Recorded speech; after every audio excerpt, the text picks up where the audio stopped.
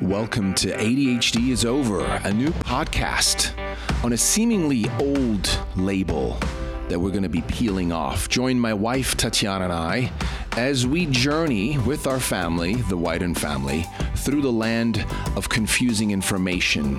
We're going to visit both sides and let you decide because the power is with you. Welcome to ADHD is Over. Welcome back to the show. Welcome back. Hope you have been listening to other episodes before. If you're new, definitely a big welcome digital hug.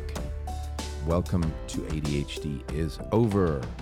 Either you're someone who has dealt with or is dealing with this so-called disorder, ADHD, or you have a family member, friend, you know someone that deals with it and you're just listening in and you want to share this perhaps if you like it, if it's your style, if you jive with it. And all are welcome.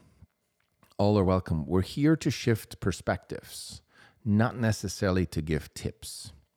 We're here to inspire and to potentially have you see something different around this disorder, so-called, I will add, disorder, that might make a difference in your life because it's made a difference for our family. It's made a difference for some other friends and families that we know that are perhaps using similar versions of what we, our family, the Wyden family, went through. So basically, the goal is to inspire you to connect your own dots and to create your own sort of customized family approach to thriving.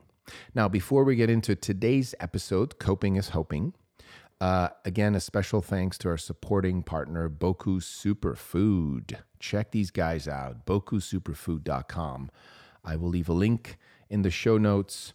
They're local here in Ojai, California. Boku is a product of the Rowley family, and they have the best superfood. They have protein, they have super fuel, they have matcha teas, shrooms, Seabiotics, super berries, you name it. They have so many really awesome natural products that just allow your body to thrive. That's the best way for me to describe it. I personally use their superfood. I use their super protein, vanilla. I'm kind of a vanilla guy in that sense. And I'm not currently using super fuel, but have in the past and love it. Definitely ordering more of that soon.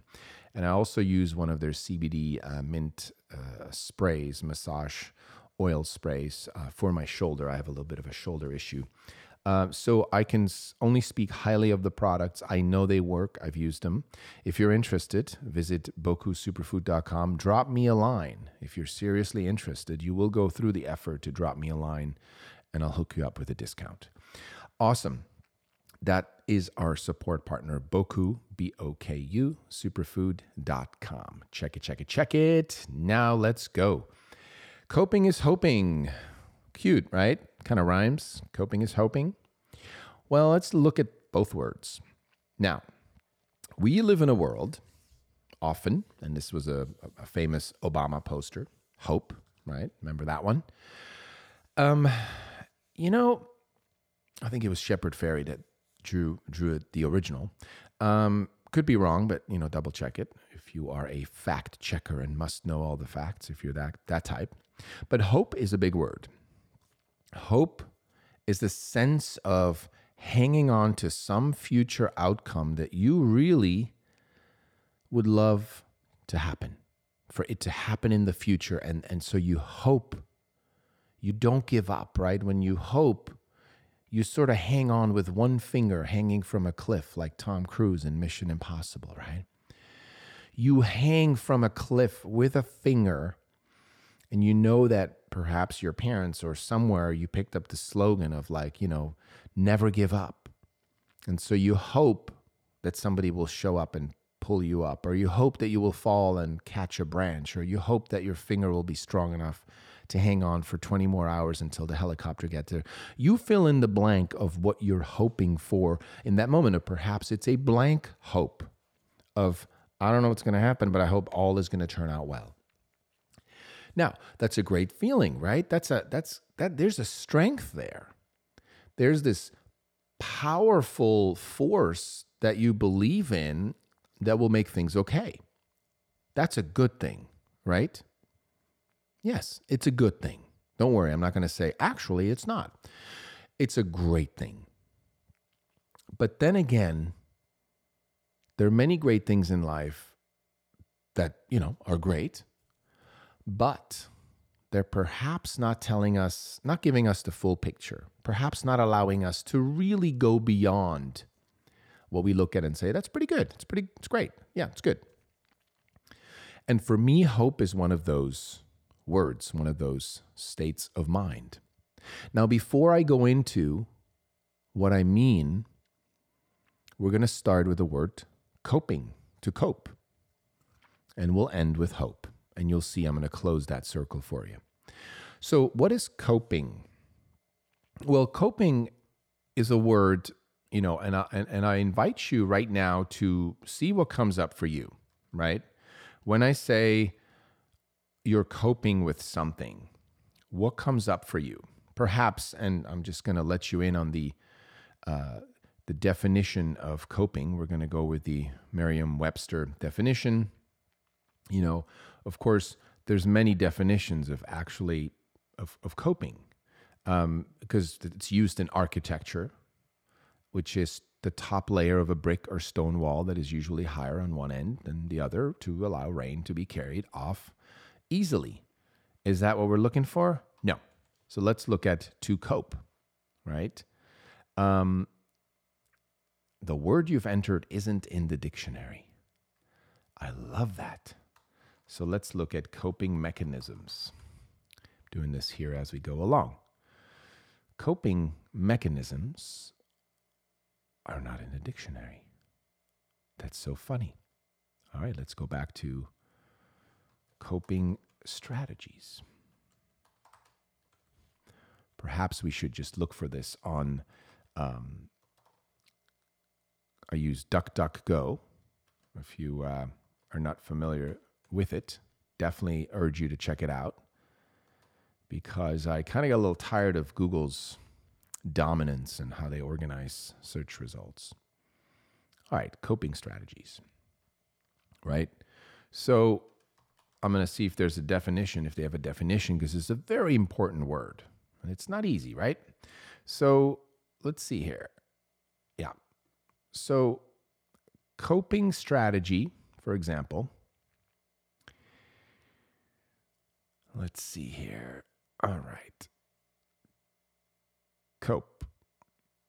If you cope with a problem or task, you deal with it successfully. That is so funny because there's really not a lot of definitions there for coping. All right, here we go. Coping mechanism. Something a person does to deal with a difficult situation. So, for example, they're also giving the typical example. Some people overeat as a coping mechanism. I'm an emotional eater. It's my coping mechanism when I'm feeling down. Okay. So that's actually not a bad example. So let's look at coping. When we look at the world of ADHD, it is riddled with books, videos, and experts who are basically selling or showcasing, right, coping mechanisms or strategies. So we should say strategies because the mechanism seems a bit like more of a psychological way to deal with something. Yes, that's part of it, but the strategies to cope with ADHD, I would say you're going to find millions of search results. I've done it before. There were books, videos, workshops, experts, studies, you name it. And how come? Why is that? Well, it's because what we've created in this world around this so-called disorder called ADHD, attention deficit hyperactivity disorder, is that we've come to accept, and this is the most important part of the coping part, we've come to accept that it is something that will be there for life and that it will never go away. And it's a very, very, very important part here, because when we look at something that we have come to accept as something that's going to be there for life and it's not going away, the only thing that we can do at that time in order to thrive, or what we think is thrive in life, is to, first of all, accept the fact that it's going to be there forever and it's never going to go away. And then secondly, we have to then prioritize what kind of coping strategies, what kind of tools we're going to apply or use or implement in our lives or in our children's lives that will make our lives easier. When we say easier, again, coping means we're going to deal with it the best we can. And again, just like the word hope, that's not a bad thing to deal with something, right? If we go back to this definition, something a person does to deal with a difficult situation, at least they're doing something to deal with it. So that's a good thing. But again, there's an incomplete picture around that, and I want to get deeper. I want to peel back another layer and look at the nuance, right? So when we actually come to choose and prioritize certain coping strategies and tools in order for us or for our children to be able to deal with the difficult situations in life due to this so-called disorder, that is essentially what we accept to do when we say, you know what, this book really, these tools make sense. This is how I'm going to cope with, or this is how I'm going to, teach my child. We're going to have occupational therapy. We're going to do this course and that class and use this chart of stickers and this reward, whatever. You know what I'm talking about if you have a child with ADHD. Some of these coping strategies have already been suggested to you, perhaps by a therapist or a psychologist or a psychiatrist, right?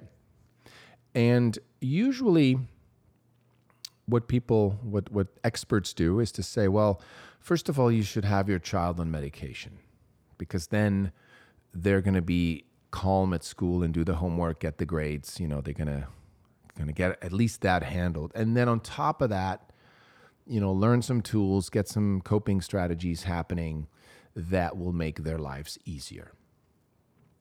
And so when we look at this, when you look at the title, Coping is Hoping, what I wanted to point out here is that most parents, even though, and I'm just going to assume, let's say for the sake of this statement, 50% of these parents have their kids on medication, stimulant drugs, the other 50 don't, right? But when you're, when coping is hoping, it's kind of like having your kids on meds or not, hanging from a cliff with one finger, hoping that what you're doing other than the medication is going to somehow help them to deal with difficult situations in the future. So picture yourself as a parent hanging from a cliff with one finger, and your child is next to you also hanging from the cliff with one finger, because ADHD in a family affects everyone. It creates a lot of tension and stress and friction and so forth. And you're both hanging there. Perhaps, like I said, your child is medicated or not, but you're at peace with that decision, whichever way you want to, go. And at the same time, you're still hoping.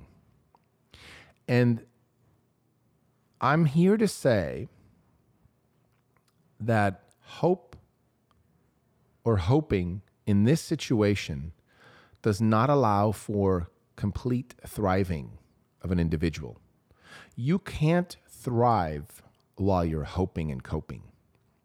That is a claim I am making, and you can argue that with me. I'd love to have a conversation around that. I've had conversations around different subjects, different topics I've brought up around ADHD. People have emailed me or asked me to do an episode, or we've had conversations in person. I love it. And we always get to a great place because I'm never shut off to seeing something that perhaps I'm not aware of.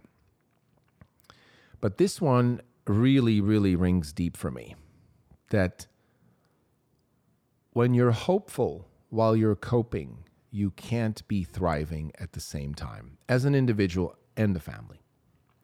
How come?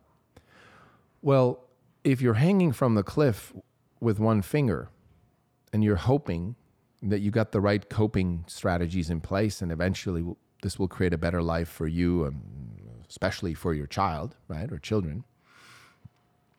You cannot be thriving. Your prefrontal cortex, your brain, literally cannot do both at the same time.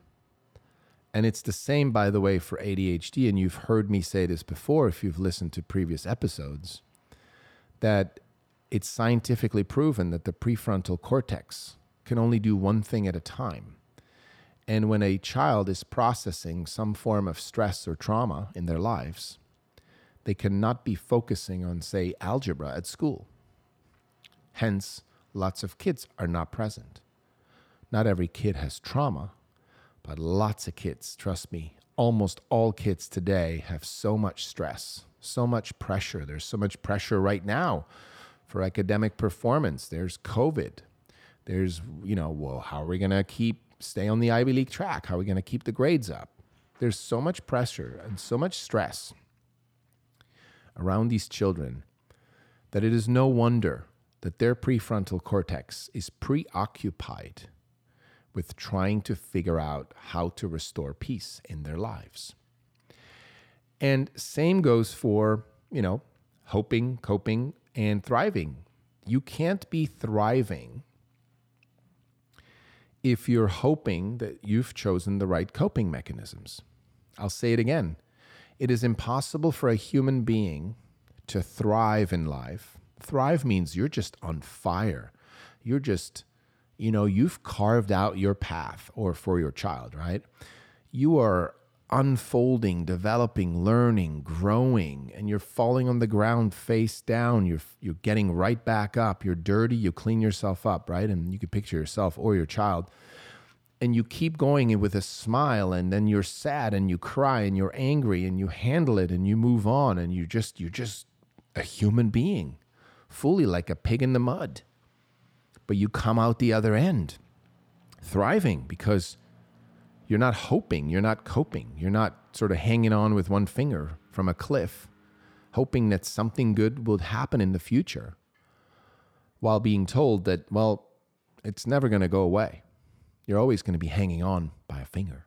There's always that possibility that you or your child may slip and mess up in life, become a self-medicated drug abuser and maybe end up in jail, as so many principals and teachers have threatened parents with, or psychologists, psychiatrists.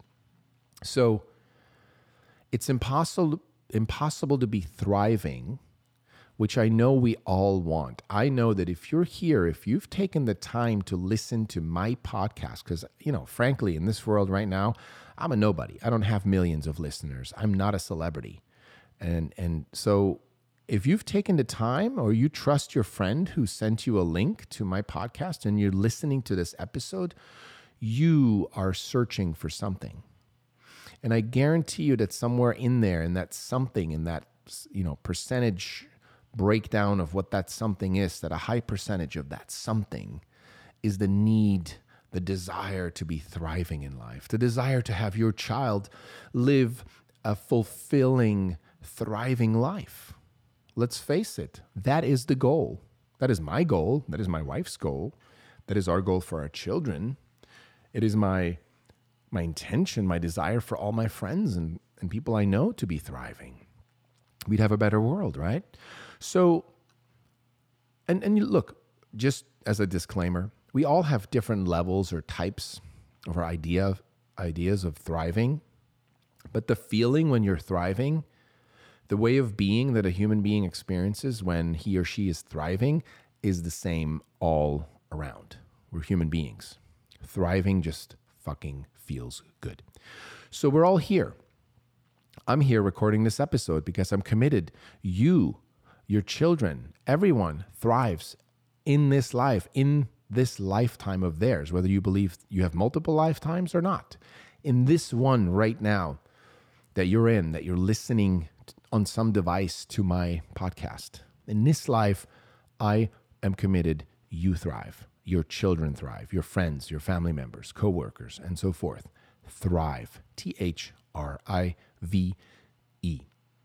And I'm here to say the only way that you can thrive is to not hope that things are going to turn out, but is to say that they are going to turn out and be responsible, take action, trust your intuition, choose the right path for your family. Connect the dots. Do the research. Don't take my word for it. Perhaps take the word of all our experts combined and see how those dots connect. You know, if you were to go through all the episodes on my podcast with experts that I've interviewed, and you connect those dots and it works for you, it resonates, it inspires you, run with it. See how you can use those dots, those connections, create a roadmap, a personalized roadmap for your own family. If you connect these dots and you're like, this is not for me, I'm not buying it, I believe in medication, I believe the disorder is real, I believe some kids are born with this quote unquote defect, or they're broken, or they're not normal, whatever, you have to be honest with yourself, because there are those thoughts that parents have. If you're in that camp, these dots won't connect. That's okay. Move on with no fuss. I will even, applaud you and respect you for moving on, for saying, you know what, right now it doesn't feel like our way to go. Cool. Moving on, right? This is not for people who are looking for coping strategies. If you're on the fence, if you want some coping strategies, but you want your mind to be blown and your perspective to be shifted, continue listening or listen to some previous episodes if this is your first one. We're here to shift perspectives and to inspire. We're not here to give coping strategies. Wrong podcast. There's plenty of books and, like I said, experts and videos that will give you those. Our claim is that those strategies are still Band-Aids that are being put on a much deeper wound. And until we actually see what the cause of ADHD really is, and if we acknowledge what it is, in a nutshell, I'm just going to give it to you here, is stress and trauma on a nervous system will cause a sensitive enough individual to basically put their nervous system on high alert all the time. And that preoccupies the prefrontal cortex. Hence, they can't be present in life all the time unless that nervous system is trained to calm itself down again and again, to be calm, to respond to threat like it's a threat, then calm down, process it, heal it, and move on. A skill we don't teach today in our education, for the most part, especially not in public education. That skill will eradicate ADHD, which is why when we first discovered this deep truth, we decided to call this movement ADHD is Over, because there's a potential for it to be over. And this title was borrowed by John Lennon and Yoko Ono's campaign back in the 60s, where they had billboards all around New York, I believe, and other places that said, the war is over. War is over. If you like it to be over, right? So it's a similar statement that we wanted to make, that it is up to us. And I don't mean up to the society to finally say, oh, well, the American Psychiatric Association finally declared it over, or the DSM finally shut its, pages or its door. No, that's not what we're talking about. We're talking individual declaration. Each family, each human being who wants the disorder or this, feeling around ADHD as being abnormal, or people who are broken, their brains who are not working right. If the individual wants that to be over, it's simply a matter of declaration. It's simply declaring, for me, it's over. And that's where we started as a family. We said, for us, it's over. Because we say so. It's over. We don't need that label on our child. He doesn't need the label. There is no actual need, no benefit, period, of the ADHD label for anyone. Now, sure, there's benefits. There are people who claim that it has benefits to label themselves as ADHD. I will argue every single one of those benefits because I don't believe they're true benefits. I think they're a bit like what's called the payoff. You're getting something from it. You get to be late, or you get to be more distracted, or you get to have bad grades, or you get to be put in a different group. You get to take medication. You get to be felt sorry for. You get to feel special, whatever that is. Hey, look, I know they show up as benefits, but get that they're not. They're not actual benefits in your life contributing to thriving. They're cop-outs. Now, I want this to be very clear because people have gotten in my face about it, and I understand why, and I've since corrected the way I speak about it. So my wife and I have created this, call it a slogan or, line subheader, which is, the struggle is real, the label doesn't have to be. And that simply means, yes, you might be dealing with, having a lot of friction in your life because you can't pay attention, or because you seem impulsive and you just can't control it, right? That struggle is real, 100%. Would never deny that. I have that in my own life. And so I do not deny the struggle, but the label doesn't have to be real because there's no benefit to it. And I've heard psychologists or so-called experts say, well, the benefit is that we can identify these children as da-da-da-da-da, and that the doctor can prescribe, and it's like a shorthand. Well, yeah, bullshit. That's just exactly how we keep it in place. That's not a benefit. That is a convenience for certain establishments and for certain systems, education, and I understand it. Look, I get it. Yes, it may look like a benefit and it may look like it's needed. It's part of but it's really a convenience. Something that we've come to accept and something that actually keeps it in place. So I know I've done a little bit of a detour here, but it's a very important detour when we're talking about, coping is hoping. Because we've now created a society that hopes that their children will be okay. And if you, like me sometimes, hoping it doesn't give you 100% confidence and comfort and peace of mind because you're still hoping. There's still, if it was like a pie chart, I would say hoping is like a 90%er. There's still 10% of like, well, it could still go very wrong, but I have hope. I'm positive. I'm not giving up, right? You're sort of pushing the pie chart needle really 90%, 92%. You're close to 100, right? So you're asking, well, Roman, if coping is hoping and hoping isn't 100% peace of mind and doesn't lead to thriving, what does? Well, that, my friends, is truly a loaded question because the answer isn't as simple as I would like it to be. So what can have somebody thrive? Well, first of all, I go back to the 3 rules of our ADHD movement, which is shift your perspective. First of all, we have to let go that something's wrong with us. If you're an adult listening, or if you have a child with ADHD, something's wrong with my child. And that translates to my child is the problem. And that's what most parents are subconscious, well, I don't want to say subconsciously, quietly, that is what parents are saying. When they say my child has a disorder, what they're saying is my child is the problem. So if there's friction in the household or if there's, friction at school, it's the child. It's not the school, not the family, not the environment, not anything else we've done in our parenting or, right? The child is the problem. So number one, we got to shift our perspective that our children are not the problem.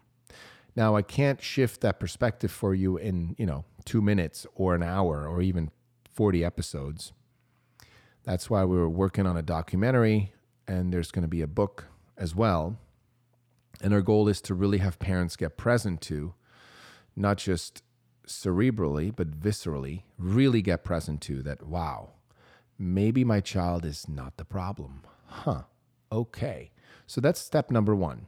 Child is not the problem, right? Or I should say, shift your perspective is step number one. Subheader, your child's not the problem. Number two, heal your shit. What does that mean?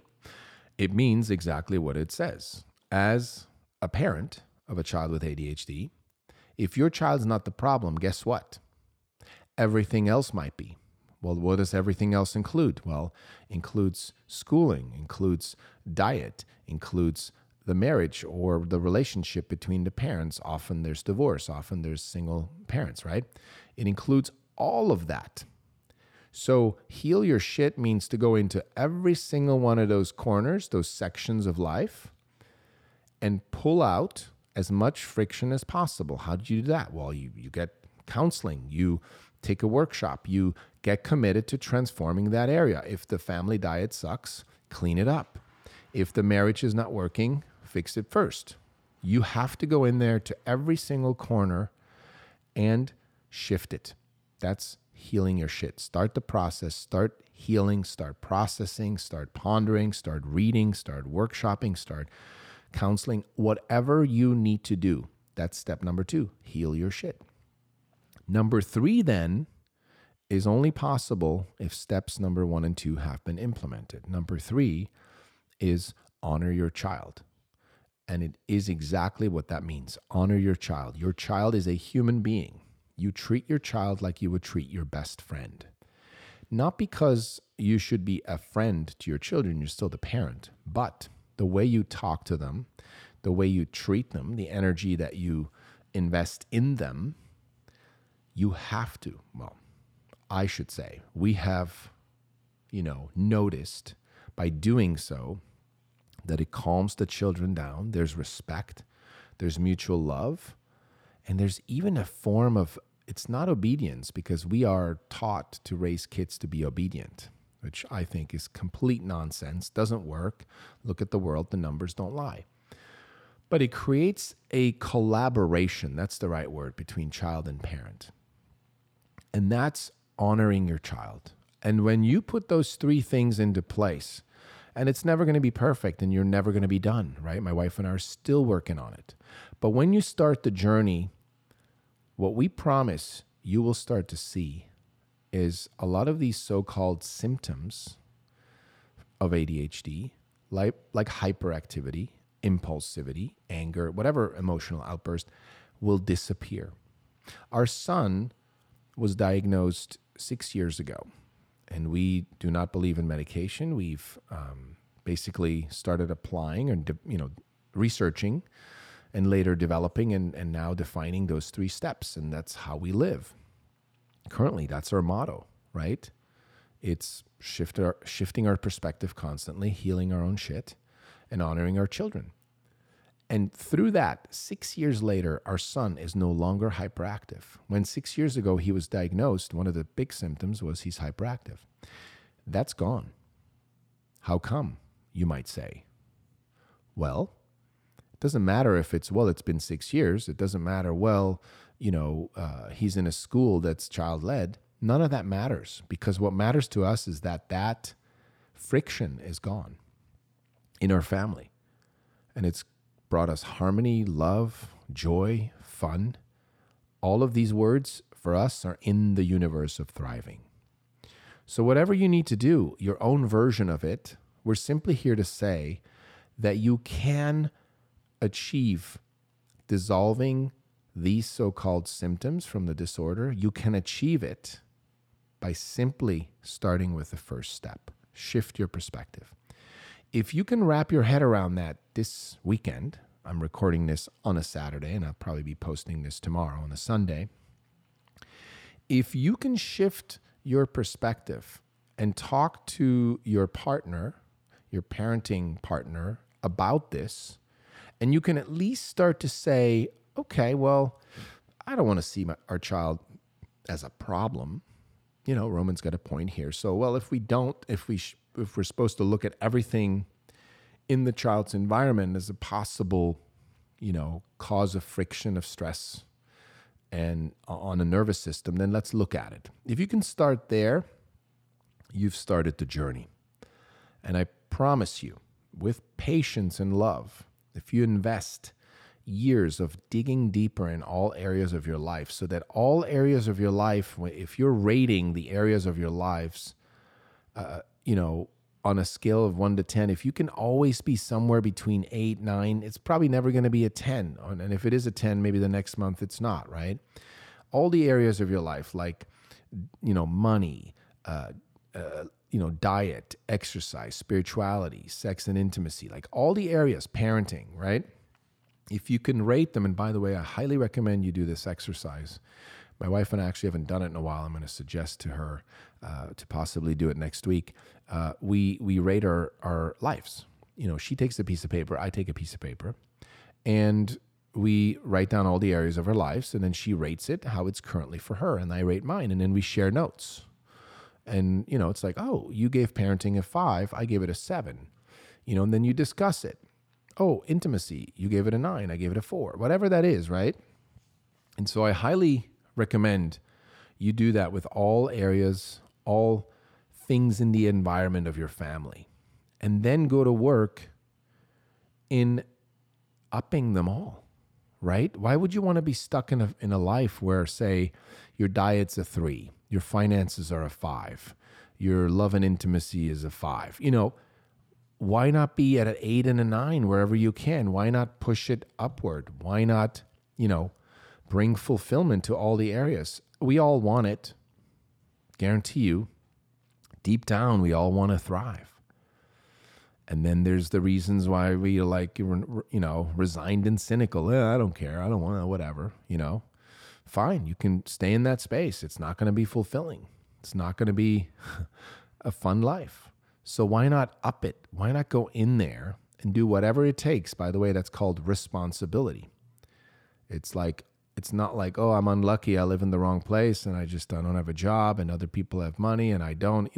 That's not being responsible. Responsibility is going in there, rolling up your sleeves, transforming every single area of your life.